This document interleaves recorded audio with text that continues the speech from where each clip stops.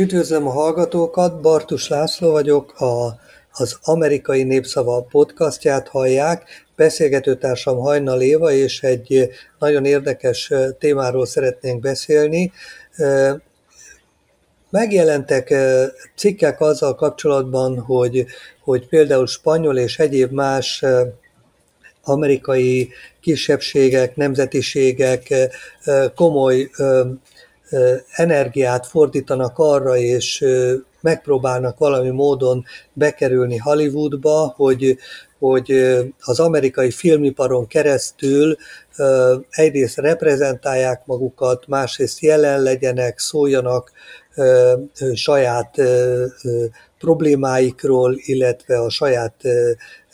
kisebbségükről, képviseljék magukat. És ez nagyon érdekes, mert eközben a magyarok speciális helyzetben vannak, hiszen mondhatjuk, hogy Hollywoodot a magyarok alapították, és Hollywood egy magyar sikertörténet, és a kérdés az, hogy mennyire becsüljük mi meg ezt, hogy Hollywood egy magyar sikertörténet, és mennyire használtuk ki tekintettel arra, hogy itt más nációk és más nemzetiségek nagyon fontos szerepet tulajdonítanának annak, ha egyáltalán bejuthatnának. Én is köszöntöm a hallgatóinkat. Tényleg egy nagyon jó témához érkeztünk el, tehát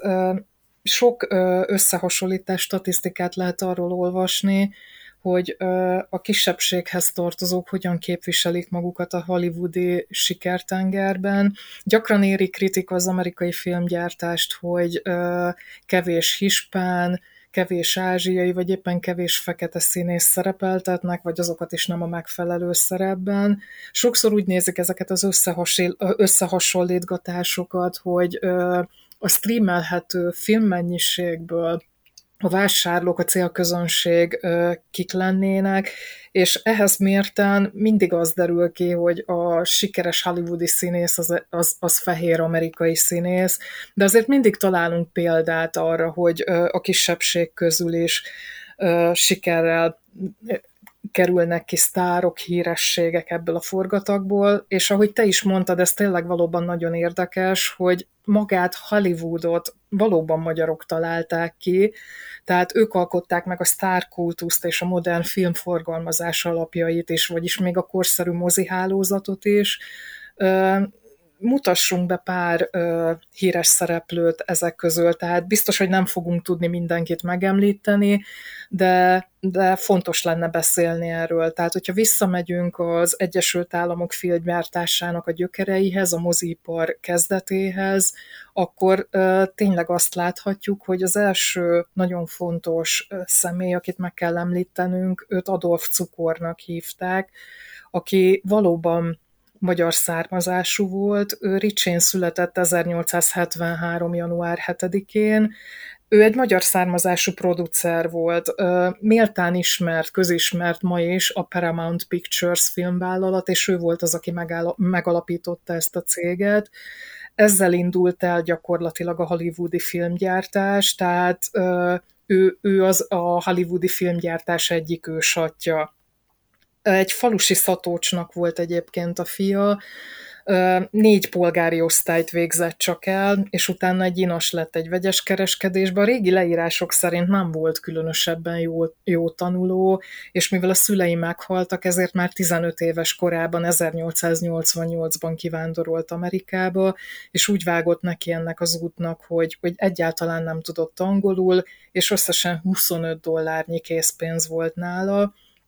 és hát nem támogatta senki, amikor megérkezett Amerikába, senki nem is állt mögötte, szorgalmasan dolgozott, és mindenféle munkát elvállalt. Először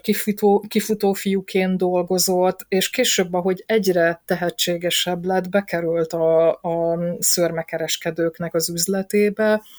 és később ő is egy saját műhelyt nyitott a megspórolt pénzéből, de 20 éves korába jutott el arra a pontra, hogy tehát amikor először néma filmet látott, hogy rögtön beleszeretett ebbe a műfajba, és rá is érzett arra, hogy ebben nagyon jó üzleti lehetőség van. és ő lényegében betársult egy Nickelodeonba, és ezekről a Nickelodeonokról azt érdemes tudni, hogy ezek ilyen olcsó, rövid filmeket mutattak be, tehát ilyen bódékat kell elképzelni, és általában 3-10 perces rövid filmek voltak. Itt ugye nem volt akadály az, hogy valaki nem értett angolul, hiszen ezek néma filmek voltak, tehát itt a cselekményt kellett megérteni a képiességen keresztül, nem kellett hozzá nyelveket beszélni, és Adolf Cukor ki is találta azt, hogy egy társával egy ilyen Nickelodeon hálózatot épített ki. Ez nagyon sikeres lett egyébként, tehát ezt tényleg kedvelték az emberek, és a következő nagy dobása Adolf Cukornak 1912-ben az volt, amikor megvette egy francia filmnek, az Erzsébet királynő című filmnek az amerikai filmjogát, és ezt egyedül ő forgalmazta, ő mutatta be, és ez a film egy hatalmas sikert aratott, és mivel Cukor volt a kizárólagos forgalmazó, ezért nagyon sok pénzt sikerült ezzel keresnie, és még ebben az évben meg is alapította a Paramount elődjét, tehát innentől tekinthetünk a hollywoodi kezdetekre, és ő rájött arra is, hogy neki meg kell találnia azokat a színészeket, akikből sztárokat lehet faragni. Tehát ugye az ő nevéhez kapcsolódik a Monte Cristo grófjának a megfilmesítése, és ő volt az is, aki megnyitotta gyakorlatilag a New York-i Broadway-en egy 3500 személyes mozipalotát, és tehát méltán tekintünk úgy Adolf Cukorra, hogy ő volt az, aki létrehozta a hollywoodi filmek alapjait. Később pedig Los Angeles külvárosába, Hollywoodba bérelt ki régi ilyen narancsfarmhoz tartozó gazdasági épületeket, és ott rendezték be az első stúdiókat, ahol már tényleg méltán híres színészek is dolgoztak, tehát ezek között Gloria Swanson, Clara Bow,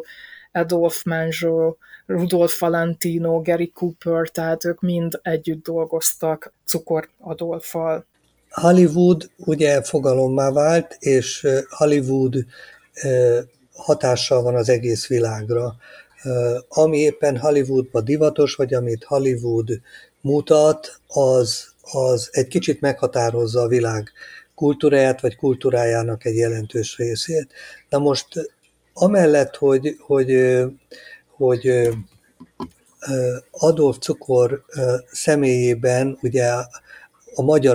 magyar ember alapította tulajdonképpen az amerikai filmgyártás egy jelentős részét, illetve Hollywoodot, mint olyat, és utána nagyon-nagyon sok sikeres magyar került Hollywoodba, rendezők, színészek, ma is vannak magyar származásúak.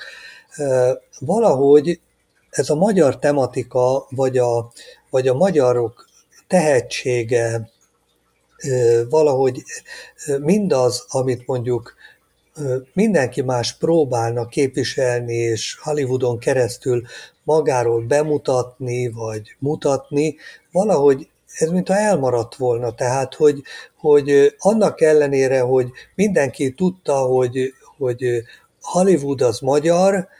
valahogy a Hollywoodból mégsem jött ki ez a fajta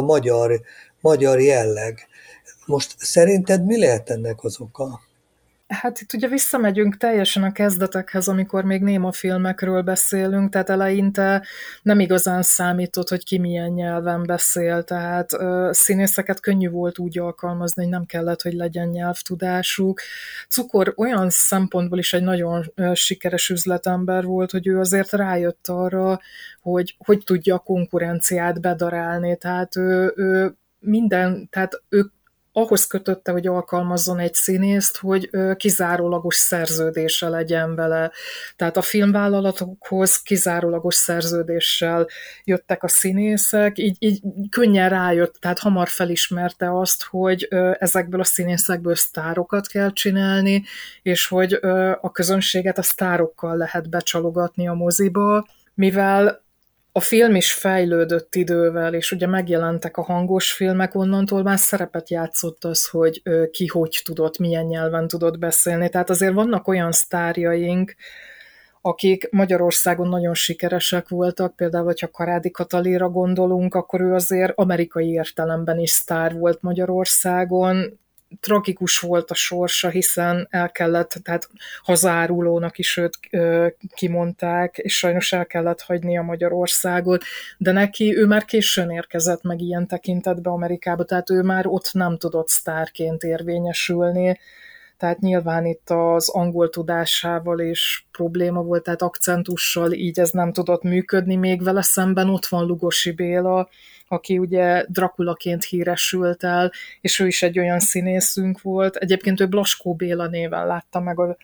világot. Lugoson született, tehát innen lett neki az a neve, hogy Lugosi Béla. Őt az egész világ Drakulaként ismerte meg. Ő előnyt tudott kovácsolni abból, hogy magyar akcentusa volt. Mégis az élete annyira nem volt sikeres, tehát nem tudott kitörni ebből a szerepből. Tehát az az igazság, hogy ő vele több Dracula filmet leforgattak, de nem tudott más szerepekhez hozzájutni, tehát nem élte meg azt a sikerességet Amerikába, amit a valós sztárok, holott a maga formájában ő is sztár lett, hiszen a sztárok sétányán is ott található az ő csillagzata is. Tehát ez egy... Hát őt ugye, bocsáss meg, csak mondom, őt ugye majdnem úgy ismeri mindenki Amerikában, vagy tud róla, mint a világban mondjuk a Puskás öcsit. Tehát a Lugosi Béla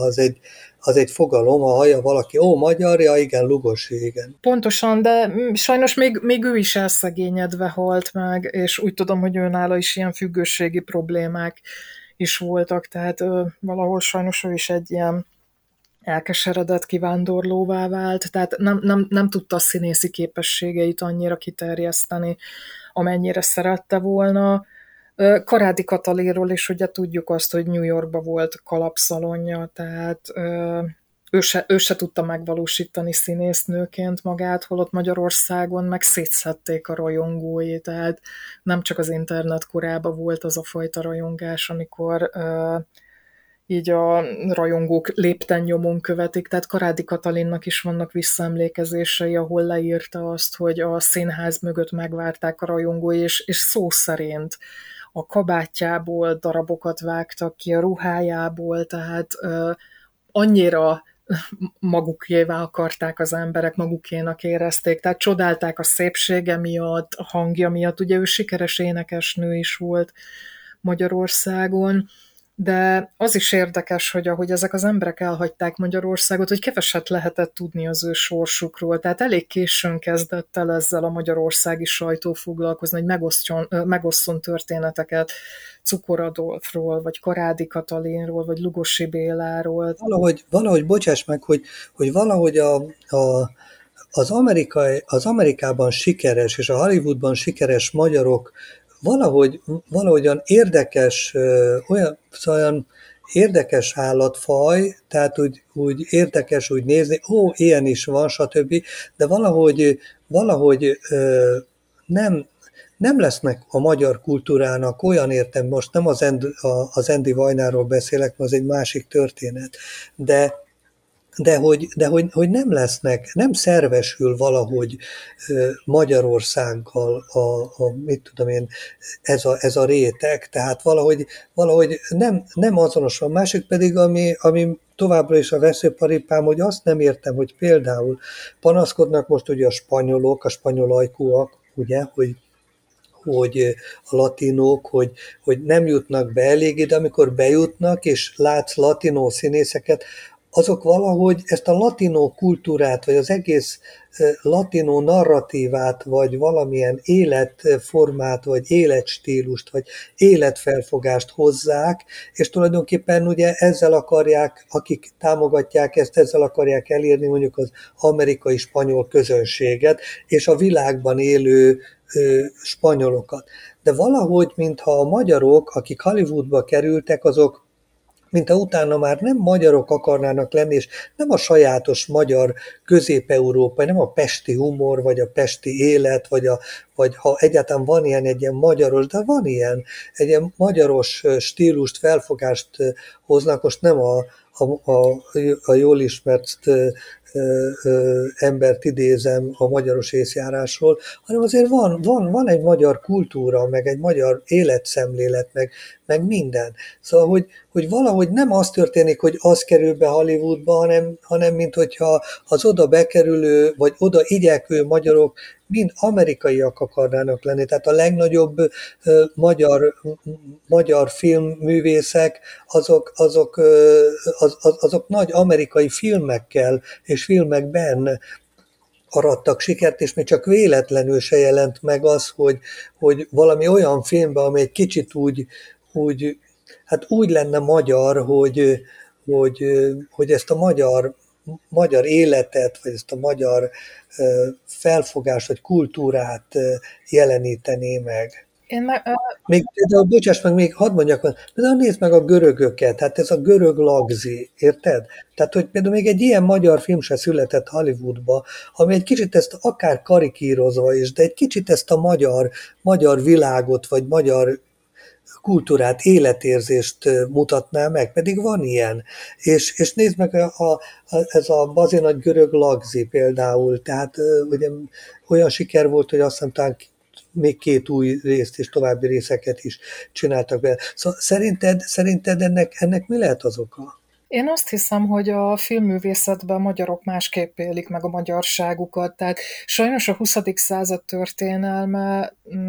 megviselte a magyarságot, tehát nem világszinten is egy olyan történelem, ami szerintem nagyon nehéz volt az emberiség számára. Én egy kicsit magunkat, mint magyarokat, egy kicsit ilyen melankólikusabb népnek látom. Sokszor azt gondolom, amikor Portugáliába járok, hogy hasonlóak vagyunk, tehát hogy érdekes, hogy ők is a spanyolokkal egész közel élnek, és hogy mennyire máshogy viselkednek. Tehát a fado zene is egy ilyen melankólikusabb valami. Tehát én azt hiszem, hogy a magyar mentalitásban benne van ez a melankólikusabb jelleg, és nem biztos, hogy erre vevő az amerikai filmpiac, tehát, vagy legalábbis más formában. Tehát vannak magyar sikerfilmek, amik nemzetközi szinten is jól sikerülnek, de azok is általában ezt a melankólikusabb vonalat képviselik. Tehát egy kicsit ilyen drámaiabbnak érzem a mi lelkületünket, szemléletünket. Tehát az a fajta vígjáték, ami a magyar valóságot mutatja be, például gondoljunk Antal Nimrodnak a filmjére, a Kontrollra, tehát szerintem egy nagyon jól megrendezett film, szerintem nagyon jól bemutatja a közlekedési vállalatnál, a BKV-nél gyakorlatilag az ellenőröket, jókat lehet rajta mosolyogni, de nem tudom, hogy ez valóban átmegye például az amerikaiak számára, mert hogy más a valóságuk, tehát máshogy melankólikus egy amerikai, és máshogy melankólikus szerintem. Igen, például ez a kiváló film, ugye itt az amerikai tévékben is ilyen késő éjszaka láttam én, és akkor vetítették, és ilyen rétegművészfilmnek számít, bocsáss meg, talán éppen ezért. Igen, de mondjuk pont Antal Nimrod az, akiről azért azt mondhatjuk, hogy sikeres volt Amerikában is, tehát ő rendezett ott is, és még fel is kérték szerepere, tehát egy kisebb szerep eljátszására, tehát azt gondolom, hogy pont Antal Nimrod az, akinek sikerült úgy betörni az amerikai piacra, de Magyarország... Fiatal generációból. Igen, tehát ugye 2 generációra is bonthatjuk ezt, amikor az amerikai piacon megpróbáltak megjelenni magyar művészek, tehát a korai generáció, a némafilmek idején. Én azt gondolom, hogy ez egy egyszerűbb dolog volt. Nyilván egy olyan mendemonda is létezik, hogy Adolf Cukornál ki volt írva az is az ajtajára, hogy nem elég magyarnak lenni, tehetségre is szükség van. Tehát őt azért sokszor kérdezték arról, hogy mennyiben köszönheti annak a sikerességét, hogy ő magyar származású volt. Ő ezt vállalta, meg büszke volt rá, de közben meg azt látom, hogy nagyon sok magyar színészt, aki sikeres lett abban az időben, tehát nem ő fedezett fel, tehát érdekes ehhez visszanyúlni, tehát nyilván a különböző stúdiók is elkezdték alkalmazni azt, amit ő létrehozott, hogy leszerződnek egy színésszel, és az nem szerződhet le mással, de én például azt látom, hogy amikor így próbáltam róla minél több dolgot megtudni, hogy nem az ő felfedezettei voltak egy-egy sikeres magyar színészünk, tehát érdekes az, ahogy így megjelent, tehát Lugosi Bélával sem ő kezdett el dolgozni. A tehetséggel kapcsolatban szeretnék kapcsolódni ehhez, amit mondtál, hogy motoszkál bennem az a gondolat, hogy Hollywoodnak, ezt sokan tudják, vannak ilyen fölkapott témái, irányzatai, ezek közé tartoznak bizonyos kisebbségek, nemzetiségek, stb., amik időről időre változnak, de ezek behoznak bizonyos rétegeket időszakonként a filmiparba, és lehet tudni, hogy például, ha valaki eltalálja, hogy éppen most mi a divatos téma Hollywoodba, és arról a témáról készít filmet, akkor azt lehet mondani, hogy majdnem mindegy, hogy milyen minőségű lesz a film, de az Hollywoodba sikert fog aratni, és nagy valószínűséggel Oscar-díjat kap, míg ha valaki nem találja el a tematikát, úgymond, és csinál egy elképesztő, fantasztikus, időtálló, nagyon jó filmet, lehet, hogy nincsen olyan sikere, vagy nem kap akkora elismerést, mint mondjuk valami divatos téma. Na most Magyarország ugye nem nagyon volt ilyen értelemben divat, és ahogyan például vannak ilyen tendenciák, hogy most hozzunk be feketéket, hozzunk be melegeket, hozzunk be latinókat, stb., hozzunk be indiaiakat, ázsiaiakat, stb. Soha nem volt ilyen, hogy hozzunk be magyarokat, most azt leszámítva, amikor idézőjelbe téve a hollywoodi magyar filmes maffia azért hozott be magyarokat, de azok tehetségesek kellettek, hogy legyenek, mint ahogy az ajtófelirat is mutatta. Szóval hogy magyarul, hogy azt akarom mondani, hogy valahogy a magyarok tényleg nem a magyarságukkal, hanem a tehetségükkel kerültek be a reflektorfénybe és a hollywoodi filmgyártásban. Most ennek szerinted lehet oka az, hogy a magyarok azok mindig valami minőségre próbáltak törekedni, mindig valami magas színvonalat próbáltak előállítani, mindig a tehetségüket akarták megmutatni, és kevésbé azt, hogy ők magyarok, illetve kevésbé azzal a magyar lelkivilággal, vagy magyar kultúrával, vagy magyar háttérrel próbáltak érvényesülni, mint ahogyan mondjuk azért más rétegeknél ezt lehet látni. Hát én azt hiszem, hogy ehhez szükséges az is, hogy valaki jókor legyen jó helyen, és felismerje azt, hogy mi az, ami siker lesz. Tehát Adolf Cukor esetében ez például egy kiváló fogás volt, hogy ő lecsapott erre a francia filmre, tehát ez neki egy óriási sikert aratott elsőre, de például van nekünk a Kertész Mihály nevezetű Michael Curtisként ismert filmrendezőnk, akinek a Casablanca filmje világsiker lett, tehát a világ legsikeresebb filmjei közé lett sorolva, és ezt se szabad elfelejteni, tehát én azt hiszem, hogy ehhez jó, hogy megvolt ezekben az emberekben a bátorság, hogy hozzámertek nyúlni valamihez, amiről ők azt gondolták, hogy sikeres lesz, és így is lett. Tehát számtalan ilyen magyar sikeres rendező vagy színészünk van, akinek sikerült befutni a hollywoodi közegbe, de ez így van, ahogy mondtad, hogy nem a magyar témához nyúltak vissza feltétlenül. Volt nekünk például egy Rózsa Miklós nevezetű zeneszerzőnk is, aki 1940-ben ment ki az Egyesült Államokba. Ő gyakorlatilag kapott 3 Oscar-díjat azzal, hogy olyan filmek zenéjét írta meg, mint a Bagdaditól, vagy a Ben Hurnak a zenéjét, vagy az Elszidnek a zenéjét. Tehát, és hányan tudhatják ezt szerinted most Magyarországon? Hát nem tudom, én sokszor gondolok arra, a 20-as évek környékén voltak törekvések például, hogy Adolf Cukorról is készítsenek filmet, ami bemutatja az életét, sőt, tovább akartak menni, mert ugye a hollywoodi filmeseink közül a Fox stúdió alapítója is egy magyar személy volt, tehát ő Frid Vilmos néven született Magyarországon, Tolcsván 1879-ben, Ő ugye William Fox néven lett ismert az Egyesült Államokba. Ő 9 hónapos volt, ha jól emlékszem, amikor a szülei elindultak vele, és kivándoroltak Amerikába. Ők New Yorkba laktak. Szerintem ez egy óriási dolog, hogy 2 ma is működő filmstúdiónak is magyarok voltak az alapítói. William Foxnál azt érdemes megemlíteni, hogy ő már a hangos film időszakba lépett be, tehát nála is nagyon, tehát először ő is a ruhaiparban volt sikeres, tehát ő is dolgozott szörmékkel, meg ruhákkal, tanulni nem nagyon tudott, ugye nem kapta meg erre a lehetőséget, az édesanyja révén vette fel ezt a Fox nevet, ez a Fuchsnak az angolosított verziója, tehát szerintem ez eszméletlen, hogy 2 ilyen ember meg tudta alapítani Hollywoodot, és nem tudom, hogy hányan tudják ezt Magyarországon, tehát nem látom egy mindennapos témának, tehát néha, hogy olyan berkekbe vagyok, ahol a korai filmekről, néma filmekről beszélgetünk, ott előfordul, hogy tudják sokan, de szerintem nagyon büszkéknek kellene lennünk rájuk, és én biztos, hogy ilyesmire áldoznék pénzt, tehát hogy az ő tudásukat, meg az ő szakmai életútjukat bemutatni, tehát szerintem nagyon érdekes volt maga az életútjuk is, ahogy ők éltek. Igen, említetted Éva a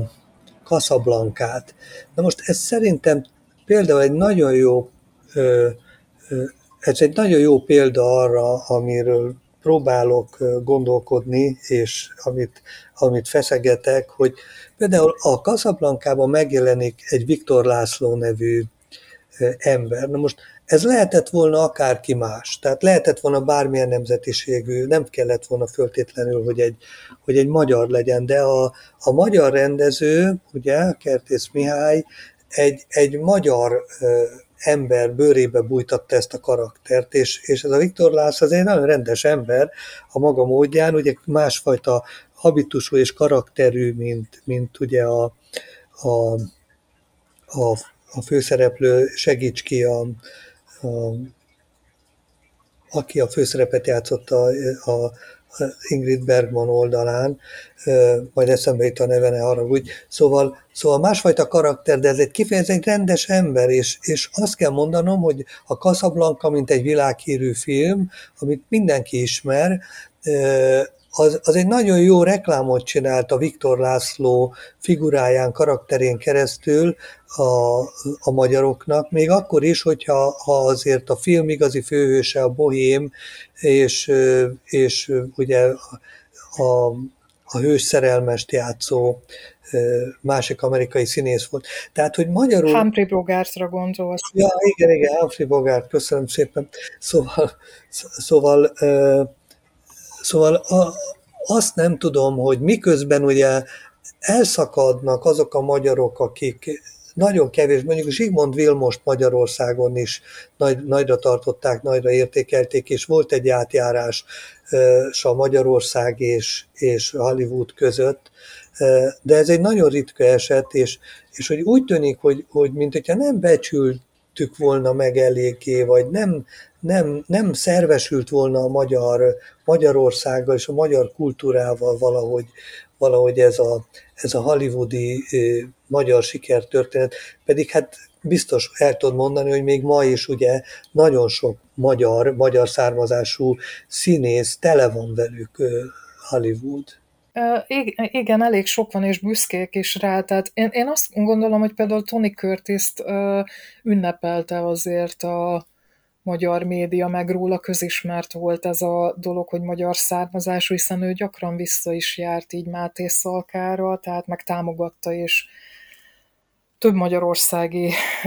projektet támogatott, a lánya is, Jamie Lee Curtis is gyakran megemlíti, hogy magyar származású, és nemrégibe forgatott is ő Magyarországon, és erről is írtak gyakran. A filmes kezdetekről én nem hallok annyit, tehát az amerikai filmgyártás például George Cukornak, és ő is egy filmrendező volt, ő is magyar származású volt, és 44-ben Ingrid Bergman női főszerepével leforgatta a Gázláng című filmet, amiért Ingrid Bergman Oscar-díjat is kapott, és szerintem ez is érdekes, tehát hogy van nekünk azért büszkeségünk, tehát, és ez ő forgatta le például, ő készítette a My Fair Lady-t is, tehát azt hiszem azért több Oscar-díjat is kaptak, tehát úgy emlékszem, hogy ott 6 vagy 8 Oscar-díjat adtak azért a filmért, tehát nekünk vannak nevezetes hollywoodi filmeseink, de nem tudom, olyan sokat nem lehet róluk hallani, tehát hogyha rajtam múlna, én beemelném a magyar tananyagba is, tehát érdemes lenne tanulni róluk, tehát nagyszerű szakemberek voltak, és tényleg ők hozták létre a hollywoodi filmgyártást, de lehet hallani ma is színészekről, tehát ugye sokan megemlítik, hogy Drew Barrymore-nak is vannak magyar felmenői, vagy például Rachel Weisz kapcsán is megemlítik, bár ő Angliában élt ugye nagyon sokáig, de Korda Györgyről is beszélhetnénk, bár ő többnyire ugye szintén Angliában dolgozott, vagy nem, Korda Sándor, bocsánat, félrebeszélek. Igen, majdnem akartam mondani, elnézést. hogy ugye nem az énekesről Nem, Korda Sándorra gondoltam, bocsánat, csak itt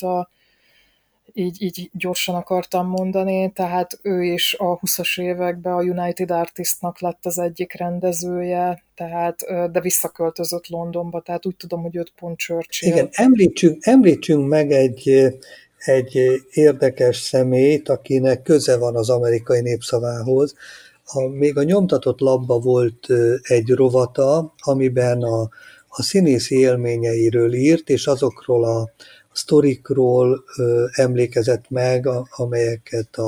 az amerikai filmiparba szerzett, és hogy kikkel, milyen nagy sztárokkal, mikor, milyen filmekben hogyan dolgozott együtt, és emellett, hogy írt az amerikai népszavába egy ilyen rovatot, emellett New Yorkban volt taxisofőr. Ugyanis ugye az amerikai filmgyártásban, illetve az amerikai színészetben, színművészetben is, ugye úgy van, hogy a produkciókra szerződtetnek embereket, és amikor éppen nincs munkájuk, és nincs szerződésük, akkor valamiből meg kell élni, és akkor mindenféle pincérek, bartenderek, taxisofőrök, stb. Mindazok, akik mondjuk nem ilyen több 10 millió dolláros gázsikat kapnak egy-egy filmért. Técsi Sándorról beszélünk, ugye most Técsi Sándor is nagyon érdekes pályát futott be, a magánéletéről most olyan sok mindent nem akarok mondani, mert voltak benne zavaros időszakok, azt hiszem, hogy börtönben is ült, de Sándor nagyon rendes ember volt, és kolozsvári származású erdélyi magyar, és nagyon érdekes volt, hogy ő se tudta levetkőzni az akcentusát, viszont nagyon jól élt belőle, ugyanis Robert De Niro és mások, Matt Damonnal játszott és másokkal olyan filmekbe, amelyekben általában orosz gangstert kellett alakítani, és ő bár nem volt orosz, hanem magyar volt, de az akcentusa az elég olyan kelet-európaias volt, és a megjelenése pedig kiváló volt egy ilyen orosz mafiózónak, és tulajdonképpen hogy is mondjam, szakosodott arra a szerepre, hogy ő az oroszos akcentusra mondta, hogy pár szót tud, mindig annyit, amit meg kell oroszul tanulni, de azt kiváló magyar akcentussal adta elő, a legnagyobb filmekben játszott ilyen orosz mafiózókat. Szóval mindezzel azt akarom csak mondani, hogy nagyon-nagyon rétegződött is a magyarok jelenléte az amerikai filmiparba, tehát a sminkesektől a stúdióalapítókig mindenki volt benne, és én nem tudom, hogy ez mégis van egy ilyen hiányérzetem, hogy valahogy, minthogyha ezt nem használta volna, nem aknázta volna ki Magyarország eléggé.